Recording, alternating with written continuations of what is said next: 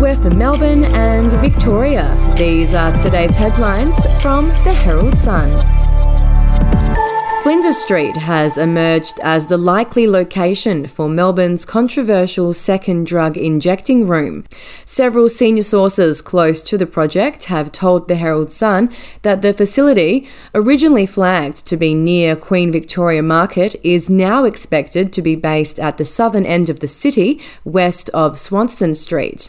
Former Victoria Police Commissioner Ken Lay, who has been tasked with recommending the injecting room's location, is understood to be focusing on options in the Flinders Street area between the station and Spencer Street.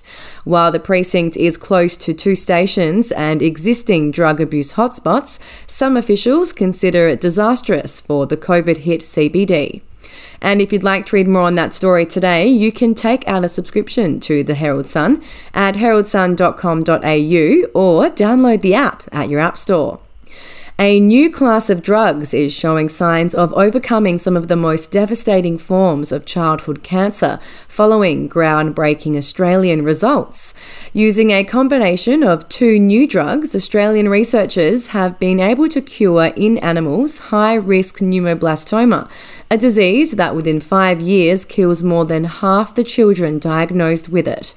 Initial Australian results have been so promising, trials of one of the drugs will lead to it being given to children with neuroblastoma at more than 100 hospitals around the world from September.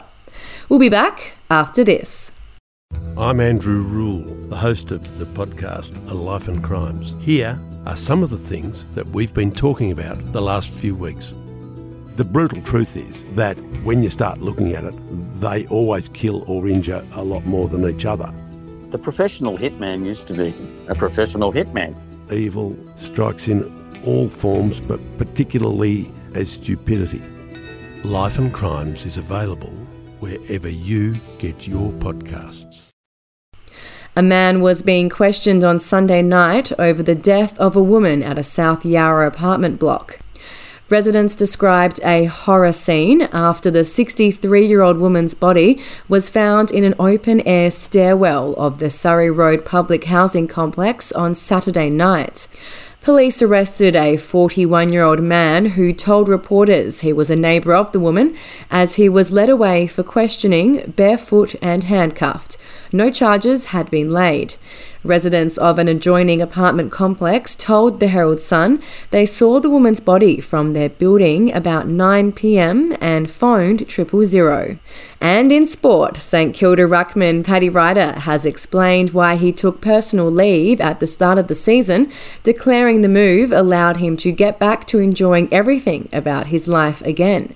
The veteran Saints big man missed the first 6 rounds after he was granted leave from the club to go home and spend time with his family and elders in his community in Western Australia.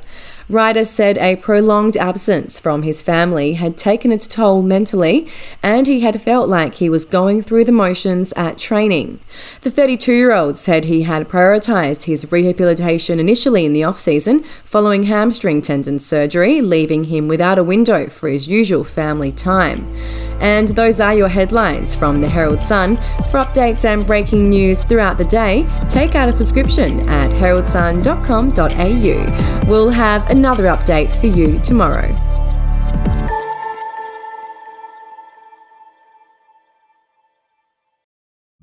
The podcast Faith on Trial looks into Hillsong, both in Australia and the US, and takes both the listener and hosts on unexpected twists and turns in the story of Brian Houston and the Singing Preachers. There are 2 incidents involving Pastor Brian. The Australian journalists uncovered a litany of alleged criminal behaviour in the megachurch. Financial gifts were being given to the leaders of the church. Listen to Faith on Trial Hillsong ad-free on Crimex Plus on Apple Podcasts today or wherever you get your podcasts.